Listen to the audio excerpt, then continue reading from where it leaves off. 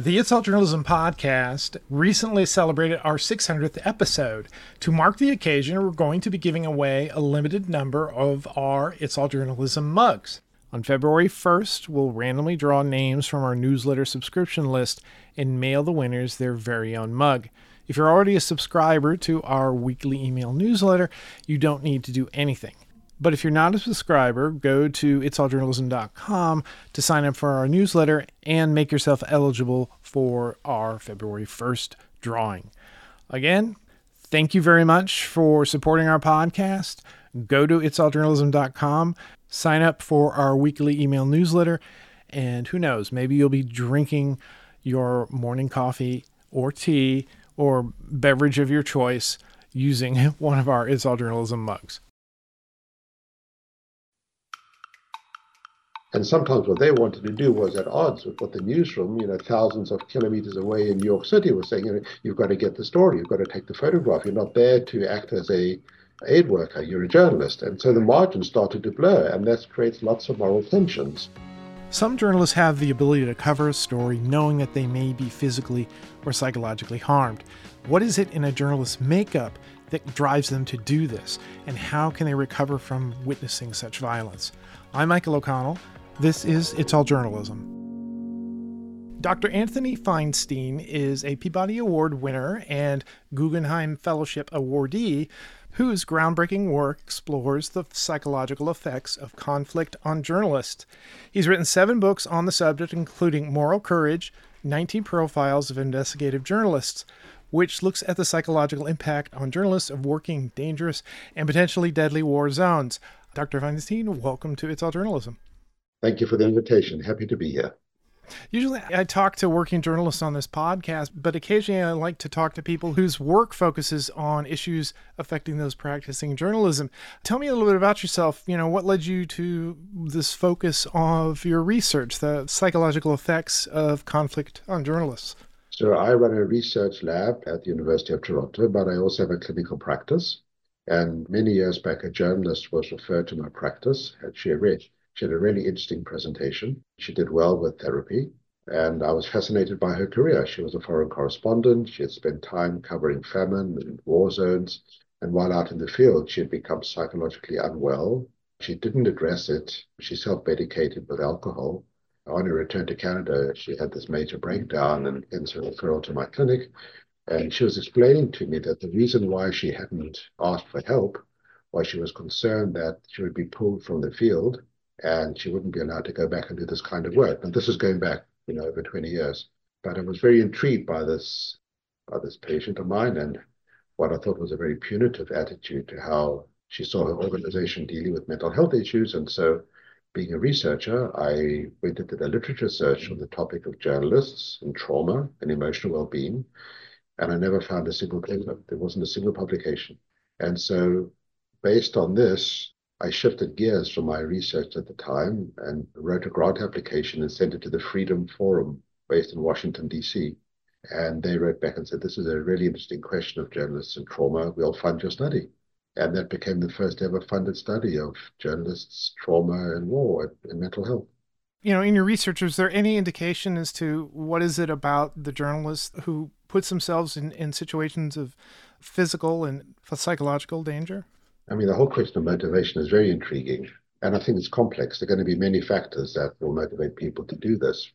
But I think what they all share is they're curious about the world, they want to witness events, they obviously have a lot of skill as a writer or photographer, but they don't want a routine life. That's the other thing, that the 9-to-5 routine is not something that they are going to be comfortable with. They want something that is more flexible, that is more adventurous, that opens up more opportunity for new experiences, etc. There's a whole large behavioral literature on, what drives people to do things that are potentially risky. And so, frontline journalists who sustain this career over a long time will have the profile of individuals who want new experiences, different things. They don't want the routine in life.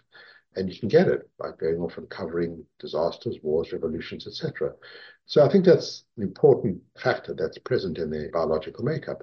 But then, of course, you've got to be good at what you do. You've got to be skilled in writing and skilled as a photographer. Otherwise, you won't sustain anything.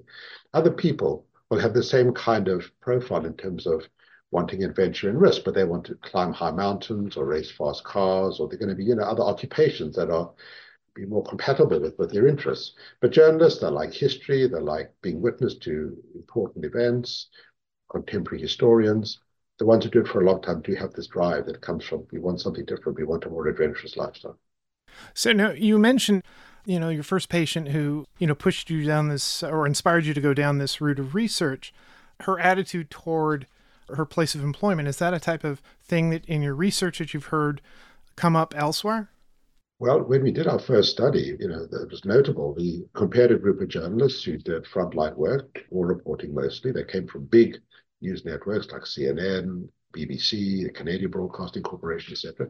We compared their profile to domestic Canadian journalists who didn't do foreign work.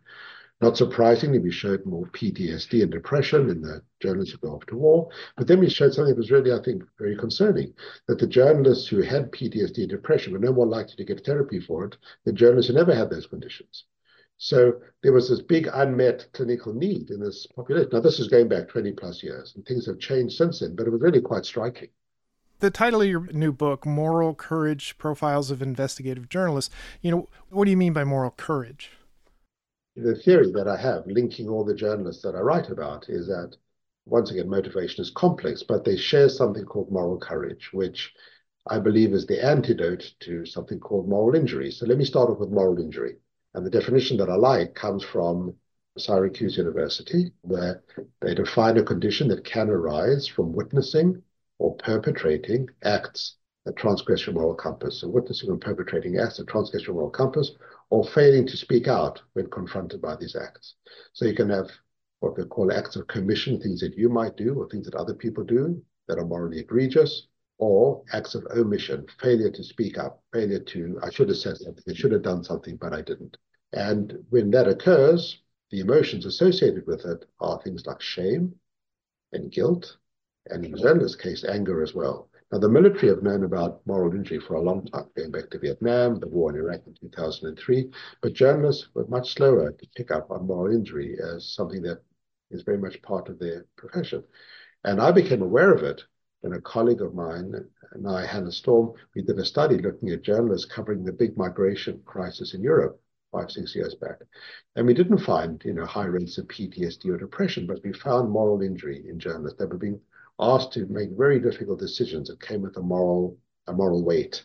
And if they got it wrong, or they felt they got it wrong, it left them feeling really guilty and ashamed about themselves. So, we started to write about moral injury in journalists. Problem was, no one had looked at this either. The military had some really good rating scales for soldiers, veterans with moral injury, but there's nothing in terms of journalists. And so my research went on to develop a moral injury scale for journalists. We call it the Toronto Moral Injury Scale for Journalists, which is out in the public domain. It can be used. It's a way of quantifying moral injury in journalists, because I think it's prevalent and it's distressing to journalists. Your books have focused on journalists who are working overseas or foreign correspondents who are covering wars and conflicts. But I have known many journalists, and I've spoken to many journalists on the podcast who, they cover protests or, they cover riots, they cover dangerous situations, they go to crime scenes, regularly. That's their beat. And on the one hand, they'll tell you their motivation is, well, this is the good story. This is what I want to report. I have a responsibility to report. And then also just my experience as a journalist, this idea that when you go out and you cover something, you're also there for the victims, that you're telling the impact that's on their story. And that, for me personally, I know that that's a motivating emotion sometimes, that, once you speak to the victims and, that's a weight you carry with you. And you say, I want to make sure that I tell this story. I want to make sure that people hear that. But again, I recognize that's something that motivates me. And that's something that could, if you find yourself in a situation like you're covering a disaster or something where it can very quickly overwhelm you. Yes. I would think. Yeah, that's right. And that's what we found when we looked at the journalists covering the migration crisis, which was they wanted to do their best and tell the story, but they were being called on to fulfill a different role at times. So, for example, if you're down on a beach in Southern Europe and there are no first responders and it's just you, and there's a boat washing ashore, what do you do? Do you stand there and take the photograph when people are in difficulty, or do you put down your camera? Do you wade in and try and help people? And if you do help, how far do you go? Does it mean that you've got to give them money, you've got to give them food? So the journalists were having to make these very difficult decisions with a moral overtone in real time. And sometimes what they wanted to do was at odds with what the newsroom, thousands of kilometers away in New York City was saying, you've got to get the story, you've got to take the photograph. You're not there to act as a aid worker, you're a journalist. And so the margins started to blur, and that creates lots of moral tensions. That became a significant problem for journalists. Yeah. How do you respond to that? I mean, there's a rather famous prize-winning photo, I guess, of someone taking a picture of a child dying of, I don't know, it was hunger or disease or something in Africa. And some of the reactions that came out of it, it was a very powerful image and it said a lot. But then it was, well, why didn't he help that person? I know that photograph. That was Kevin Carter's photograph of a famine and a kid, and there was a vulture nearby. Yeah. What's the line that the journalist refuses to cross? And what does that mean for them?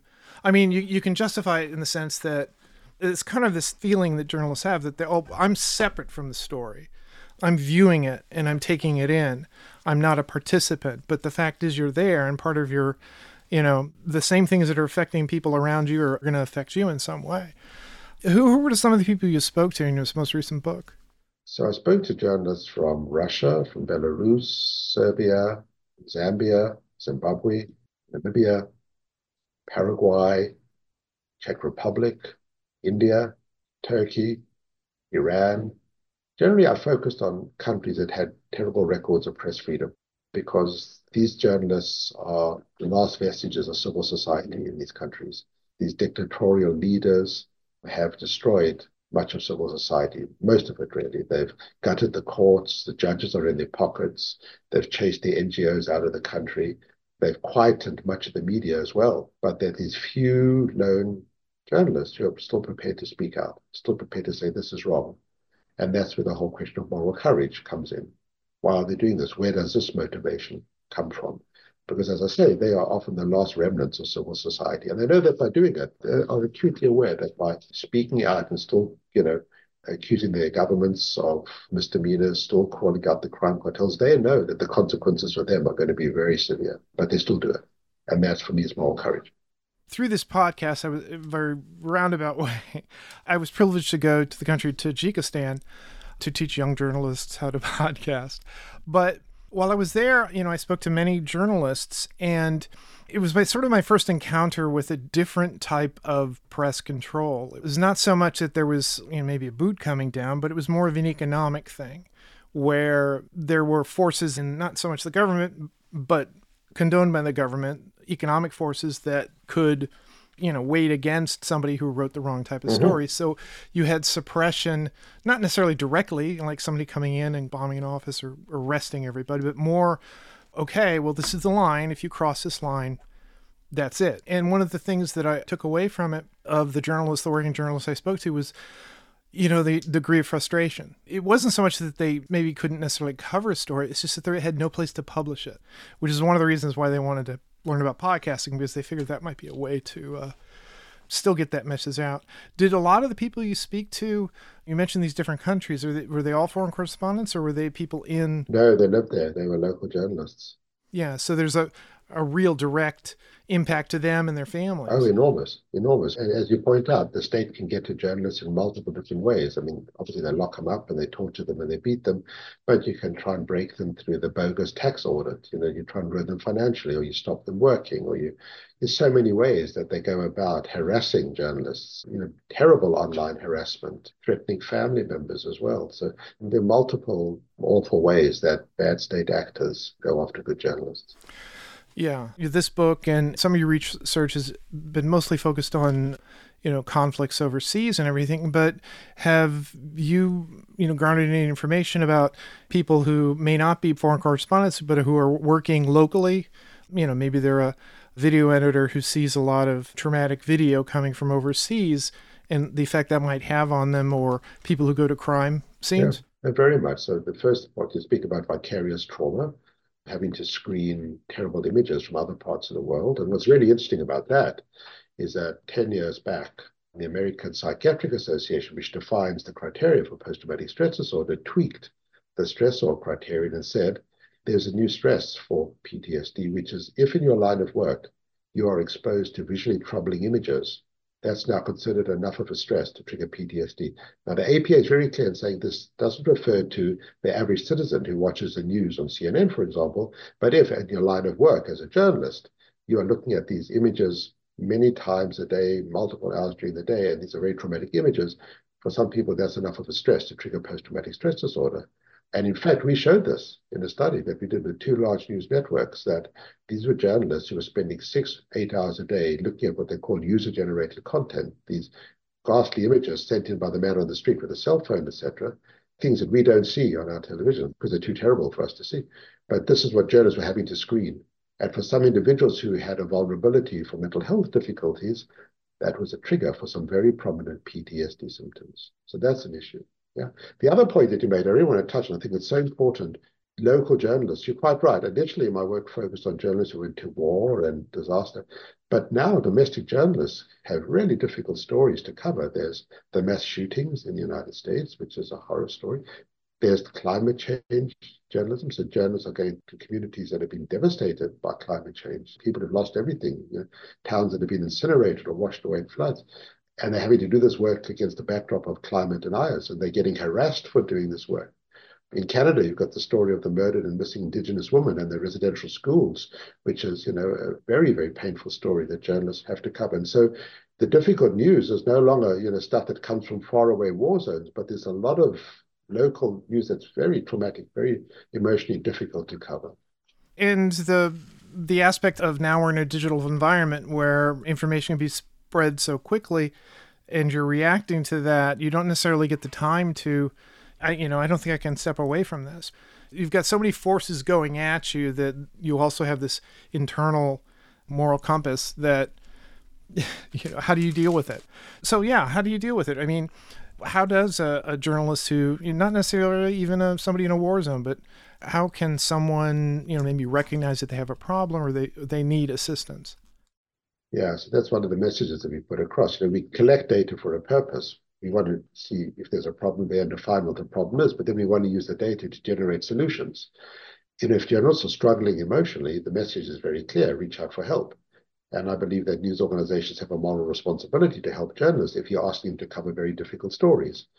And we know that therapy works. In the midst of the pandemic, my research group got a request from Oxford University, where there's a journalism group, saying, can you help us design a study to look at the effects of the pandemic on journalists? And we did it. And we showed that those news organizations that had therapy readily available to journalists had staff that were less anxious, less depressed, with fewer PTSD symptoms, and just psychologically better. And so this is data collected in real time. And this is not complex therapy. This is often just a few sessions of intervention to try and help a person with a particular problem. But putting something like that into the workplace is so helpful. We've got the data to support it. And so the message to journalists is that you are a resilient profession. The majority of journalists will not develop PTSD, will not develop depression, but those who do, it's a significant minority, and that therapy can be very effective. It can help you. So don't delay. Get access to it and use it, because it makes an enormous difference in terms of your well-being. My own personal experience in the during the COVID was that I do all of my work remotely, so it didn't necessarily change the way I did my job. Obviously I faced all the other limitations, but there was also sort of an extra layer of pressure because I perceive this as a really very important story that people needed that information very quickly and up to date and accurately. And at the same time, that was the same year as an election and Black Lives Matter protests. So, mixing all that together, my company sort of recognized that a lot of journalists were struggling with that. We would have, optional, we're going to be having a session where somebody's going to come in and talk about, managing stress, recognizing when you need to step away and things like that. So I agree with you that there needs to be some accountability and responsibility in management, but that's not always the case, unfortunately. So I know you mentioned one or two stories, but is there any story that sort of stands out to you that as an example of this is a moral choice, an act of moral courage that had an impact? Yeah, I think for all 19 journalists in the book, they do. Each one is remarkable because they're working, as I say, in countries that have terrible records of press freedom in general. They're working in very hostile, difficult environments in which very powerful autocratic rulers come after them and target them, and their lives can be very difficult, and yet they don't buckle. They stand up for it, which comes back to the whole notion of moral courage. If the notion of we don't say something, if we stay quiet, that becomes an act of omission. An act of omission can trigger moral injury. Moral injury is very uncomfortable because it comes with feelings of shame and guilt. And so by speaking up, by displaying moral courage, it becomes the antidote to moral injury. That's my hypothesis, that this is one of the really powerful motivating factors. So, for example, take Mohammad Mosaid, who was an Iranian journalist. He would speak about corruption in Iran. And Iran is certainly no democracy, and he was being warned off repeatedly, don't do this because it's upsetting the government. And the newspapers who admired his writing were really scared of publishing him because they knew that, the mullahs would come after the newspapers. And so they would censor him. They would try and stop him saying things. And so then he went online. He developed his own online following. And tens of thousands of Iranians would follow him because they wanted to know what was going on in their country. And for the government in Iran, that was intolerable. They locked him up. They locked up his girlfriend, and they tortured him.